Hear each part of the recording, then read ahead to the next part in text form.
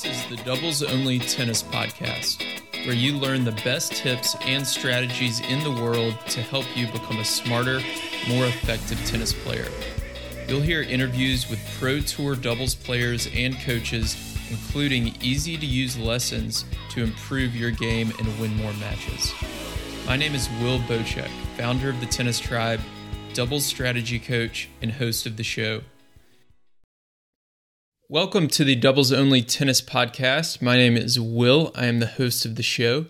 And in today's episode, we are going to be talking about how to create a game plan and how to make in-match adjustments on the doubles court. So this is going to be a really good strategy episode if you are a league or tournament doubles player and you get down in a match and you're just not sure how to adjust, but you know something needs to change. Or if, like me, you play tournaments around your local area or leagues around your local area, and you play a lot of the same people, and you know you have a particular team tomorrow. How can you work with your doubles partner, create a game plan to put yourself in a winning position to beat that team? So the first thing we have to talk about is matchups. Anytime we're creating a game plan, creating a strategy, essentially what we're trying to do is create a matchup that is where the odds are in our favor or where we have the advantage. So there's a lot of different layers to this, and I'm going to walk you through a framework here in a second that I've kind of developed over the years and that I like to use on the court to create a strategy and create a game plan to beat a specific team. But I wanted to start with an example. So over the last year, I've played a little bit more singles, and I have played a lot of matches against this one particular opponent. And when I play this player, we're roughly pretty even. Sometimes he wins a set, sometimes I win a set, or the match. A lot of times it'll go to tiebreakers. So if you look at the matchup, it's probably about a 50-50 battle. But there's different layers to the matchup, right? So we want to think about more than just, I'm better than the opponent, or in this case, the opponent and I are about evenly matched. When we get into points with this particular player, when I get into points with them, when I get into a forehand-to-forehand cross-court rally, I like the odds in my favor. When we get into a backhand-to-backhand rally, the odds flip and go to his favor. So he's got a slightly better backhand than my backhand. I've got a slightly better forehand than his forehand. So what I want to be doing is playing more points with my forehand, even if it means to his forehand. Ideally, we would go my forehand to his backhand, but that's a whole nother thing. But probably the strongest shot on the court would be my forehand, and the weakest shot on the court in this case is my backhand. So I want to be hitting forehands and avoiding my backhand at all costs. And sometimes the best way to do that is for me to hit to his forehand, even though it's stronger than his backhand, because my forehand is better and he will have trouble taking that forehand down the line to my backhand. That was probably hard to follow. So I'm going to walk you through this framework and make it a little simpler for you. But the point of that story is we want to be thinking about matchups on a deeper level than just I'm better than that player. We want to be thinking about your forehand versus their forehand, your backhand versus their backhand, volleys, serves, returns, and so on. So I want to start with the framework here. There's 6 levels to this, plus kind of a bonus 7th. And I'm correlating each level to make this simpler for you with a USTA rating. This isn't an exact science. This is, there's a lot of gray area here. But this framework will help us think about this kind of in the right way. So we're going to start with the bottom, which is level 1. I'm calling it the USTA 2.0 level, which I think is the very bottom level. I'm not even positive about that. But anyways, we're talking about level 1. So level 1 at this USTA 2.0 complete beginner level, it's all about the matchup of one team versus another, one doubles team versus another doubles team.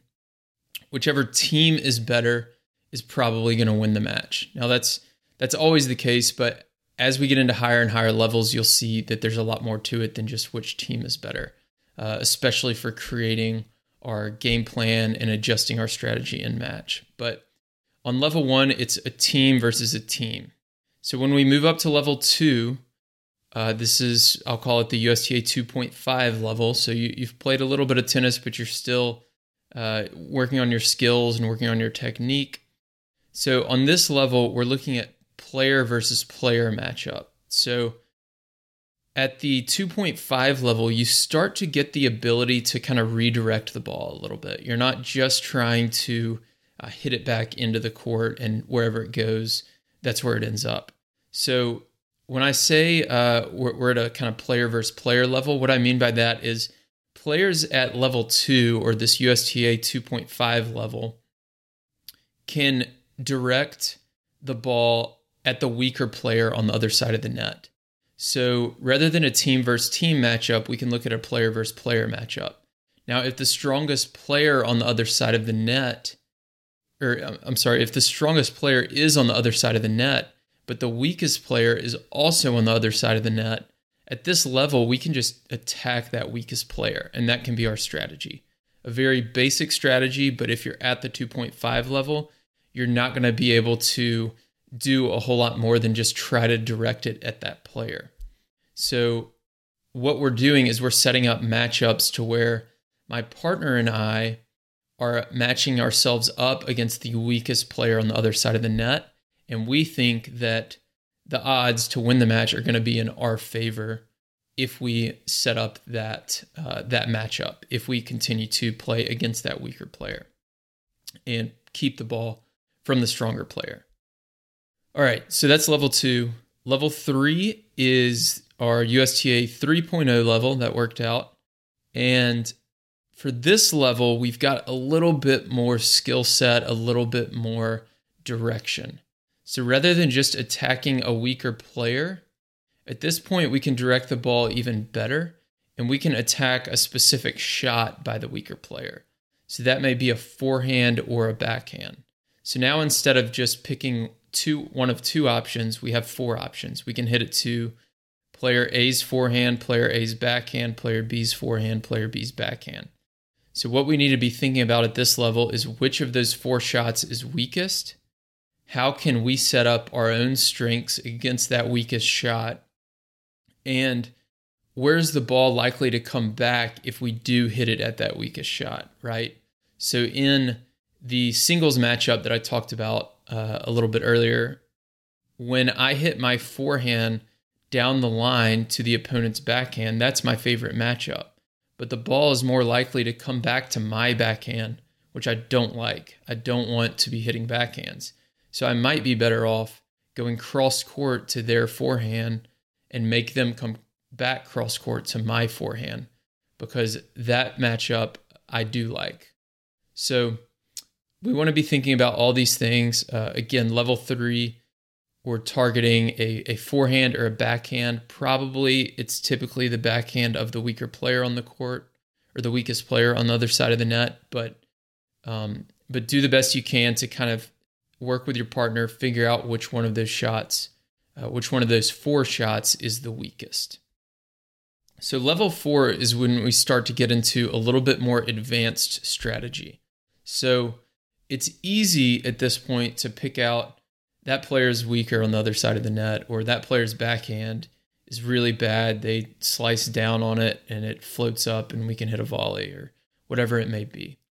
But at level 4, and this is, I'm ballparking here, but around this USTA 3.5 level, players I notice start to be able to direct the ball well, but they also are able to put different depth and heights on their shots.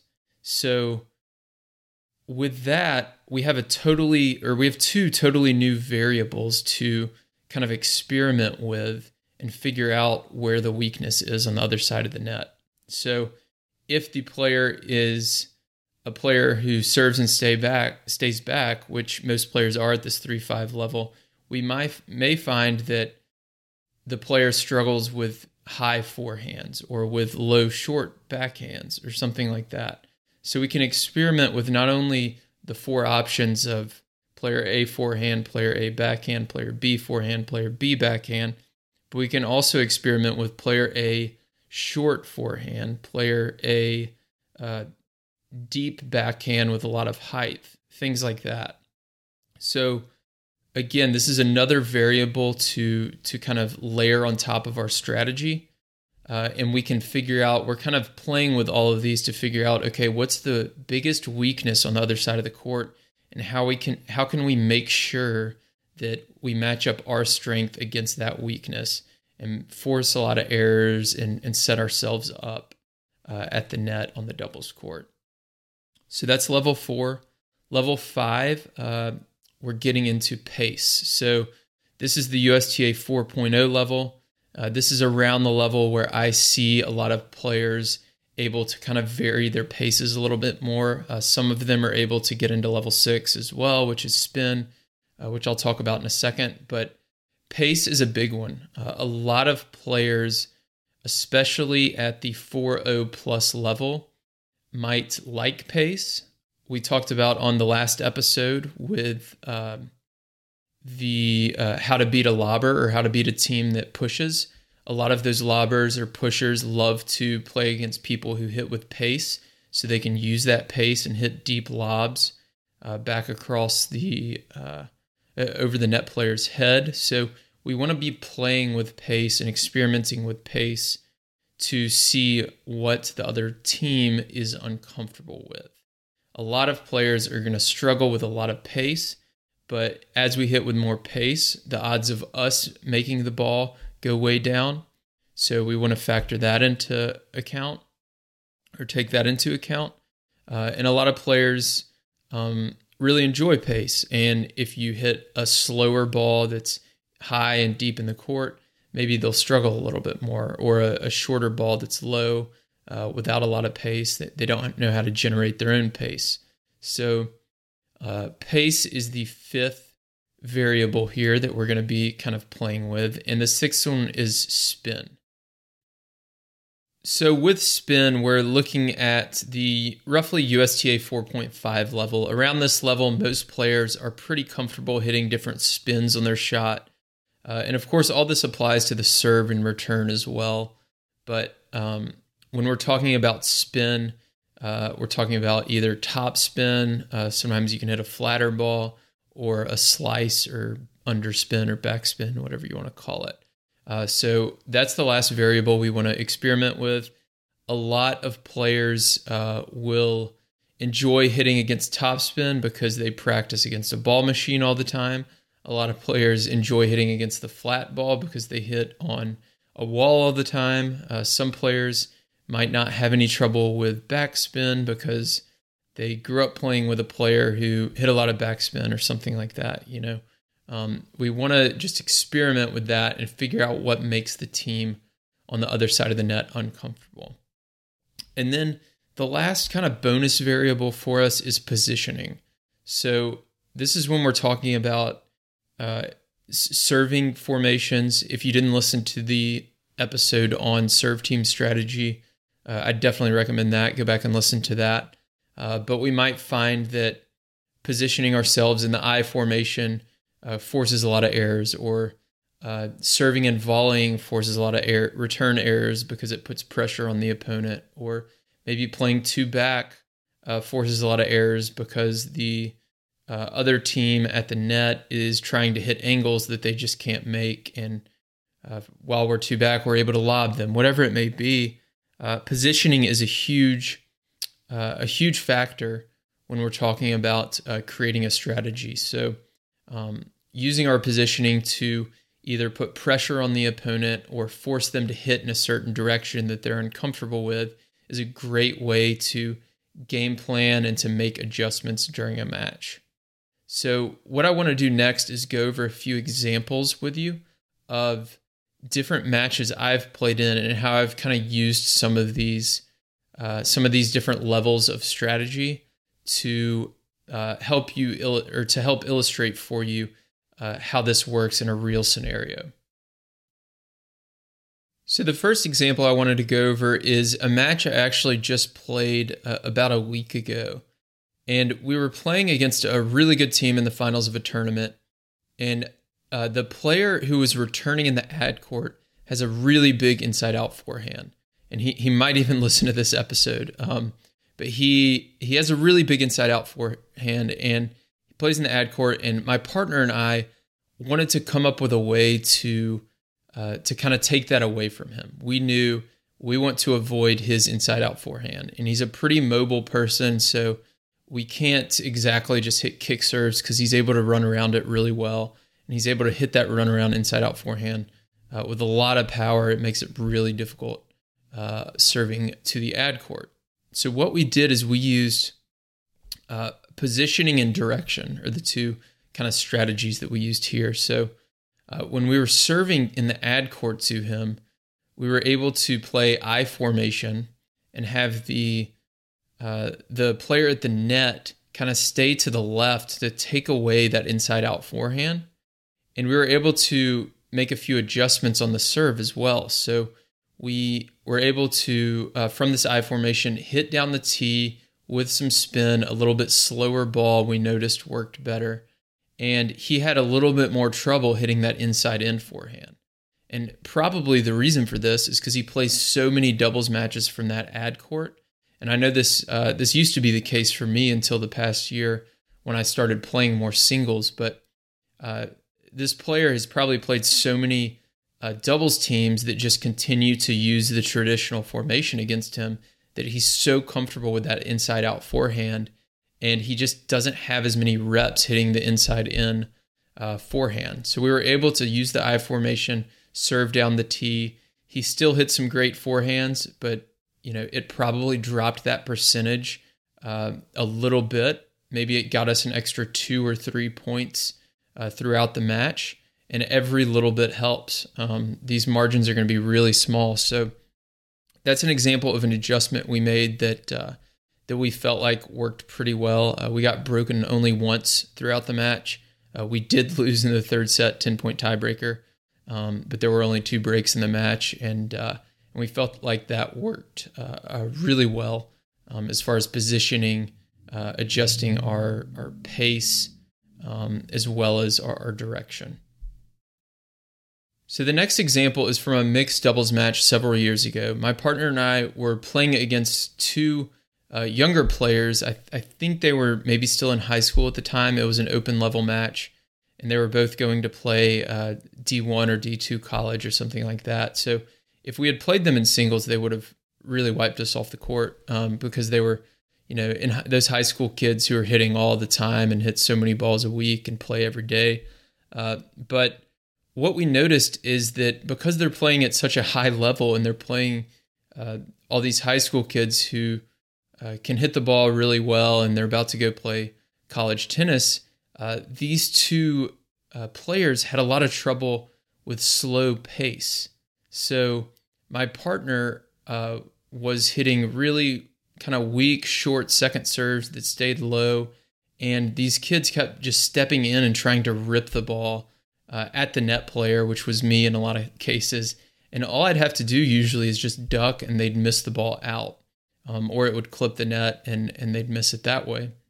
So anytime we got into a rally, any returns I was able to kind of chip and take a little pace off it, we really found a lot of success with that because these 2 players were so used to being out there on the court all day and hitting with a bunch of pace and hitting a really good, heavy, deep ball that any sort of like short slice with no pace, they really struggled with.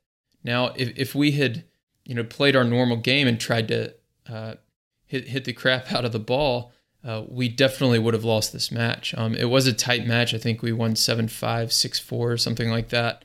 But we had to find out that they didn't like any slow-paced balls and had to kind of make that adjustment because that's not our normal game. But it's as with all strategy, it's more important to make the other team uncomfortable than it is to kind of play your game, unless you feel like for sure you're the better team regardless. So that's another example there of using pace in this case to make some adjustments.